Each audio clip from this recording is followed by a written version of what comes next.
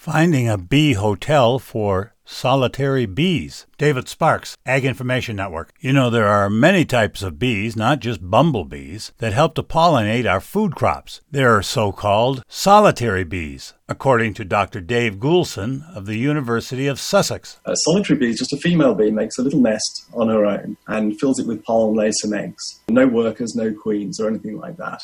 And some of these solitary bees like to nest in horizontal holes. Naturally, they might nest in a clay bank or in a hole made in a dead tree by a burrowing beetle, say.